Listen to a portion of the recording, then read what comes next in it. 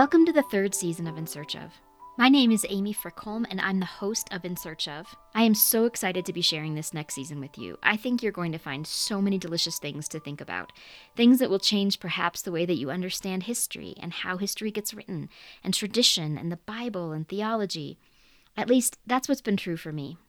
Each Ash Wednesday for the last 3 years, we've embarked on a journey into the unknown. We've paused to wonder about the nature of truth and the meaning of searching itself. We've also considered things like whether scientists can make a universe in a lab, or what dreams teach, or what food desert saints ate. It's been a wild ride.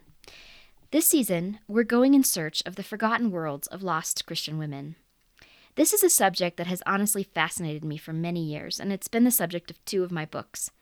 Once I went searching for the forgotten world of Julian of Norwich, and I think I found that so fascinating and so illuminating that a second time, I went in search of an even more elusive person, Mary of Egypt, whose life and work has honestly inspired this podcast and who I think of as the patron saint of this podcast, if podcasts can have patron saints. So this season, I will be talking with scholars and storytellers who've dived into archives and embarked on long journeys, taking significant risks to tell the story of women who've been lost to the historical record. Some of these women will be so familiar that we will have to ponder the meaning of the word lost, and others I can almost guarantee you've never heard of. Still others will be seen in a new light as we bring to them an honest search. We're starting this search with a bonus episode in one of my favorite places, the desert. Before we kick off the season, I'm excited to share with you a lecture that I gave to the Oblate community of the New Camaldoli Monastery in Big Sur, California, about the women of desert Christianity, and specifically about the life of Mary of Egypt. So join me as we head into the desert to deepen our understandings and to explore the unknown.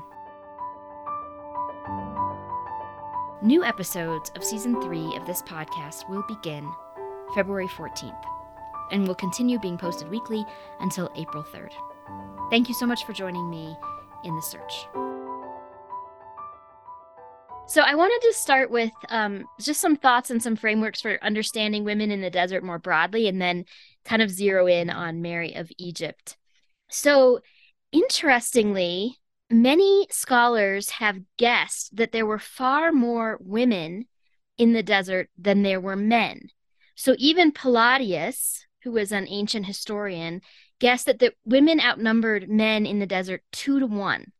And others have suggested that the number was actually much higher when this desert movement kind of spread throughout Christianity. And of course, we know that it's fairly common that women in the Christian tradition have started movements, and then they don't often get credit for those movements that they've started. And I think the problem maybe even goes a little bit deeper in the sense that we often understand the desert and desert spirituality through archetypes, and archetypes that have been really important to us, or at least to me, as I have taken this path that maybe we could call it the via avia, which is what it's been often called in the tradition, right? The way of no way. And so when we're talking about the desert and the things that draw us to desert spirituality, we're often talking about silence, simplicity, solitude, and oftentimes those come to us through male archetypes. And so we often imagine women in sort of communal settings or in other kinds of settings, but we don't often imagine them in these solitary settings in the desert, partly because one of the most prominent stories we have about desert spirituality comes to us from Saint Anthony, who we often talk about as the first to go into the desert and establish a monastery. Around 270 is when he established that monastery. And people spread desert monasteries throughout Judea and into the territory that is now Jordan, spreading hermitages and monasteries throughout that area. And that's what I'm talking about when I'm talking about desert spirituality. I'm talking about those regions from Egypt to Jordan, which were, quite distinct. Actually, there are lots of things to talk about in ways that monasteries differed from Egypt to Jordan, but that's the area and the time that I'm largely dealing with here, which would be roughly 270 in the Common Era up until the fall of Jerusalem in 638. So we're talking maybe a 400-year period where Christians really went into the desert and created, first of all, created both monasteries and hermitages throughout throughout that desert. So in Palestine, in the desert of Palestine, there were at least 3,000 male monks that were spread out over 60 monasteries and 10 miles square of open country. And often in the image of this that we have, we think of women as exceptions to this, but they were actually not exceptions. They were more common than men in this area, and it makes sense in some ways if you think about the way that women were in the Christian tradition were seeking ways to be to have greater authority. What Laura Swan in her book on the desert mothers talks about how Christianity moved from a home-based movement to an empire-based movement in this period. And so, as an empire based movement, women lost a lot of personal authority. They lost a lot of the ability to teach and to preach and to lead communities that they had in a home based movement, which was much more suited to the way that women were situated in that society. So, as it moved to more of an empire based system and empire-based institutions, women lost a lot of power. So it makes sense in some ways that they would have gone into the desert as looking for ways to pursue their path in Christianity in ways that allowed them greater freedom. And that is, in many ways, the story that we're going to tell about Mary of Egypt. But it is funny to kind of look back at some of these old perceptions of women in the desert. So, for example, in the sayings of the Desert Fathers, there's one disciple of Abba Sosois who says, "Where is there a place without women except in the desert?" And we know that that isn't actually accurate, that there were many, many women in the desert, but that was the perception that was being built. And then one desert mother, when she heard about that disciple saying that, she said in response, well, one takes oneself wherever one goes. That was her response to hearing that that the disciple of Abba Sosius had said, "Where is there a place without women except in the desert?" The motifs of women in the desert are a little different than those of men. There are three motifs that I think really speak to how women in the desert, the stories that we tell about women in the desert. The first one is flight from the world. So women are often depicted as either fleeing a life of sin, prostitution comes up quite a bit, or escaping marriage, escaping a bad marriage, something like that. So there's a flight from the world, that's one. The assumption of male attire, so they put on men's clothes. And then another important motif is the discovery of these women in the desert by a man. There's one conversation that's recorded in Mosaic history that has really long intrigued me. I don't really understand it, except that if we try to understand that women in the desert were often perceived as strange, outside of the culture, maybe not interpretable, we can't having difficulty interpreting who they are and what they're doing there. And this is a story that's told about a monk named Serapion. The woman that he is speaking to is not named.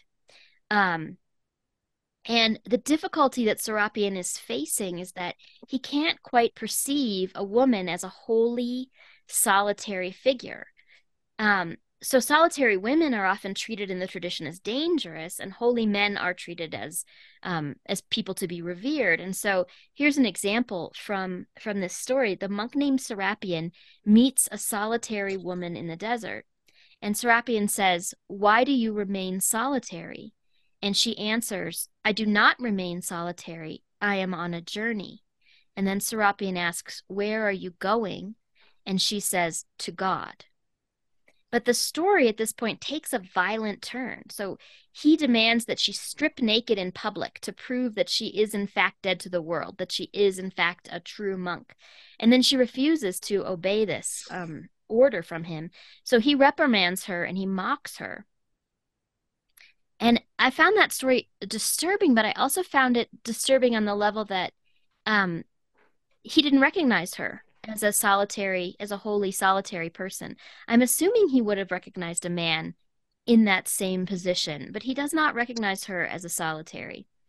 And what's a bit odd about that is that women and men who lived in the desert often lived in very similar ways. So they often wore the same attire, which in the tradition is called male attire, but simple robes.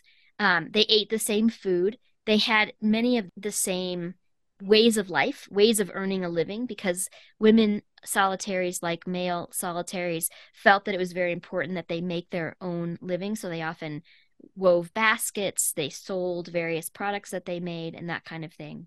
An interesting fact that I encountered as I was studying the desert during this period is that this period of Christian habitation in the desert coincided with a really unique period of rainfall in these lands, so that the monks who lived in the desert were able to actually cultivate the desert a little bit, and cisterns were sort of set up everywhere around the desert to gather the water. So it's a very unusual time period that when Christian desert spirituality began to fade toward the 7th century, one of the reasons was that the climate was changing.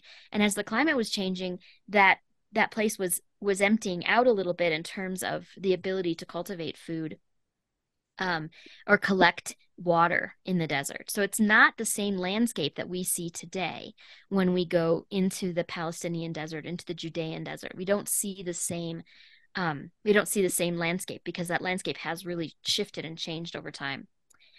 So when we're talking about men and women in the desert, we're talking about really three kinds of monks. And this was as the period of Christian monasticism was growing. So one of those was a hermit called an eremite, who found himself or herself a cave and lived in it. This is the kind of monk that Mary of Egypt was. And eventually this type of monk evolved into a second type, where a monk lived in a cave, but then also gathered with other monks once a week for communion, and then went back to the cave. And this kind of spirituality is still alive in the desert today. When I was there a few years ago, there were monks who were living in caves and then would return to the monastery about once a week, take communion, celebrate with the community, and then go back. And then a third kind of monk, the Cenobite, that lived in a desert monastery, so lived there permanently, also had his own or her own cell, but was in community not just once a week, but every day. And this is, of course, the kind that evolved into the monasticism that we're familiar with in the West today. So these monks had two modes.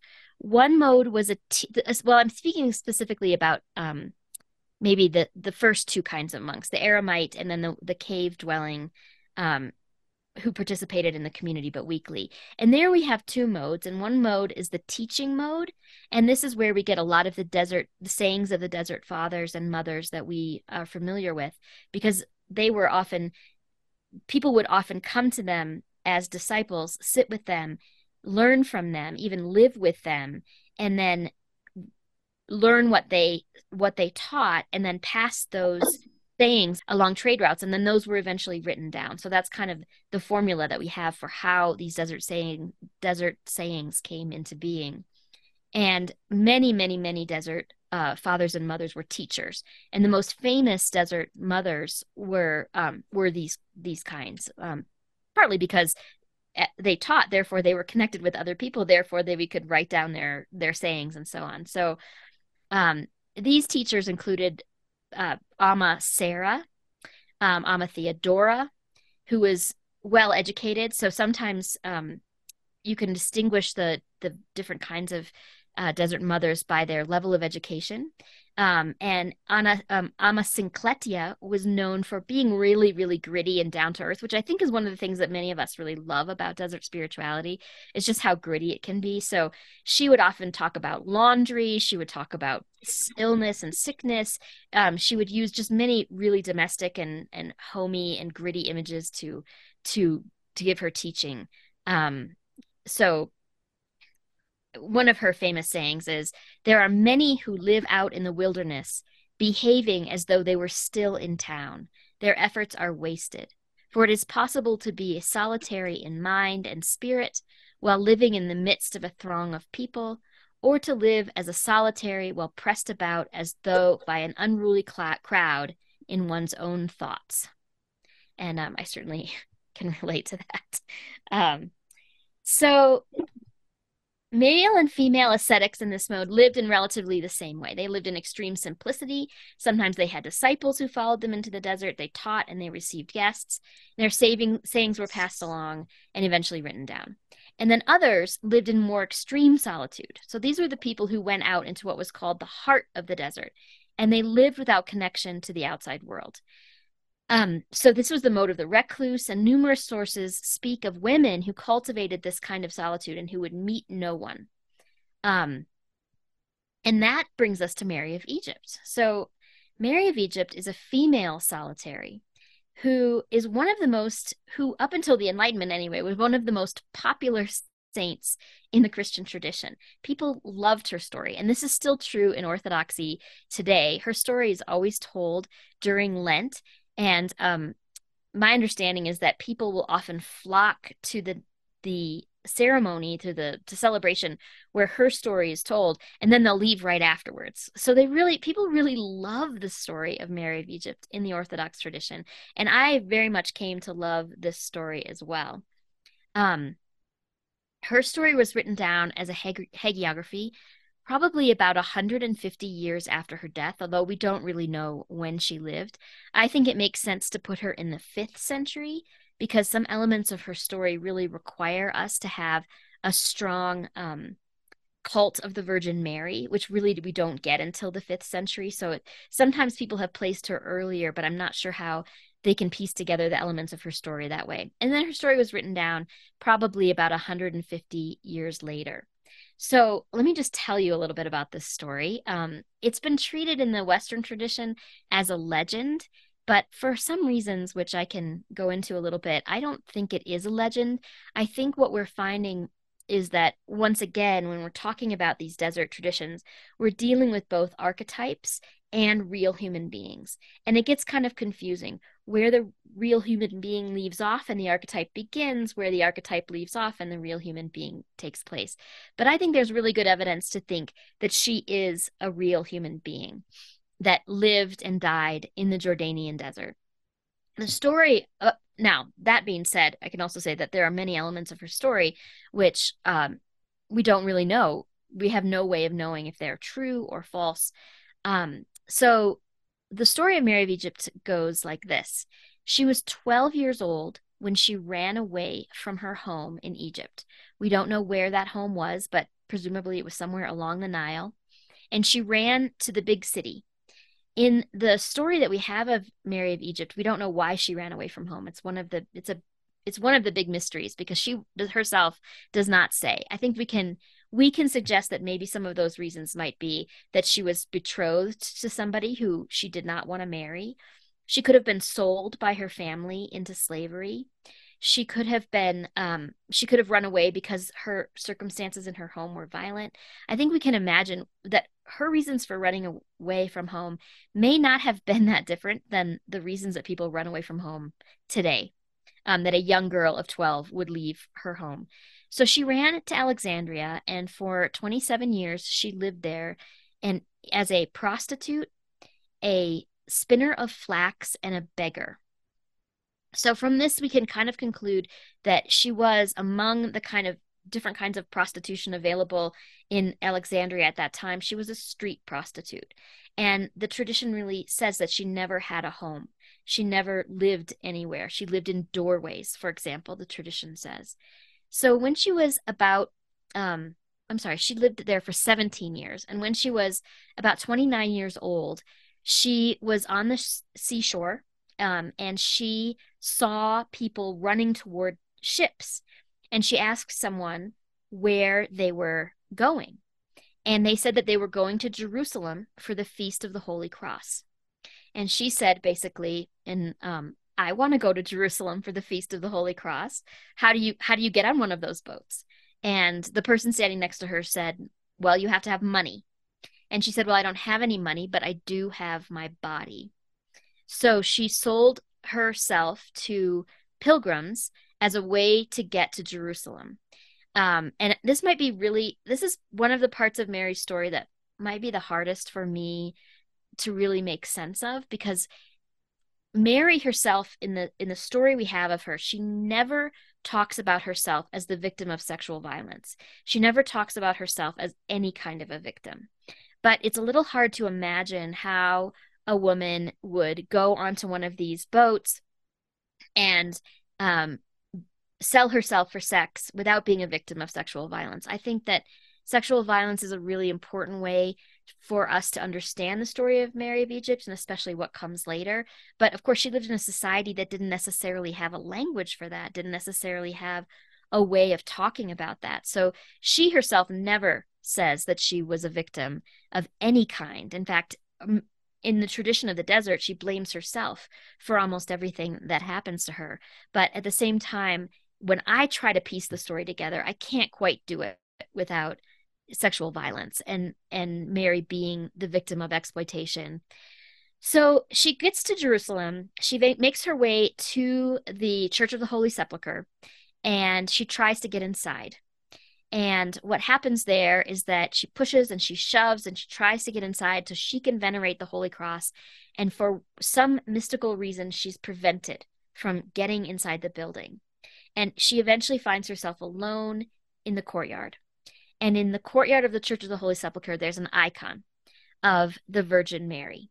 And she begins a dialogue with this icon. And I love this part of the story because it's mystical in the way that I understand the mystical. It's mystical in the sense that Mary never speaks to her. It's not like Mary climbs down from the icon and starts interacting with Mary of Egypt. She just, Mary of Egypt, through a kind of mystical dialogue with the icon, comes to understand that her life is somehow preventing her from having this entrance that she's looking for, that the no is coming from her somehow and not from the crowd or from another source. And she understands that she wants to change her life.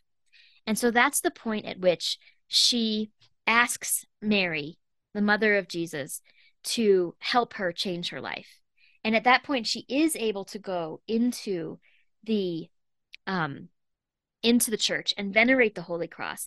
But when she comes out, she doesn't know what to do next. And again, I find this a very real understanding of this story for me, is that she comes out and she's like, okay, so now what? I said I was going to change my life, but how am I going to change my life?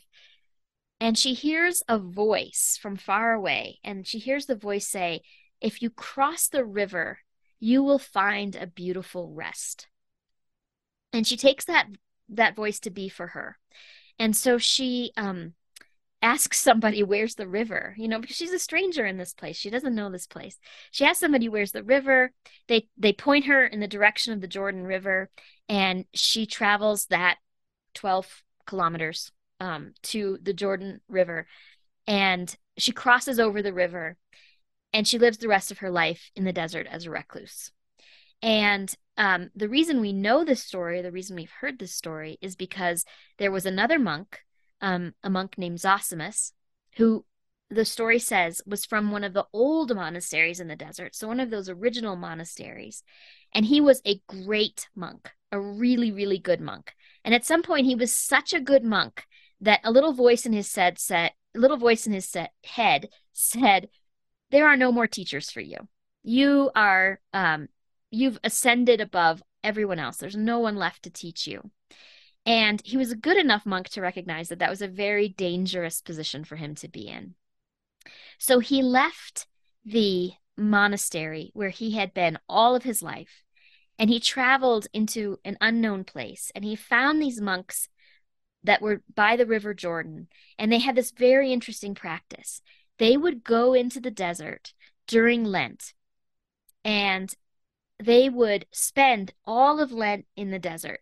And you could, if you were this kind of monk, you could choose to bring supplies with you for the whole time, for the whole 6 weeks, or you could decide that you were going to go into the desert with nothing, and you were going to trust God to take care of you. You could do it either way. But the number one rule was you couldn't talk to other monks about what you were doing. And if you saw them in the desert, you had to run away from them.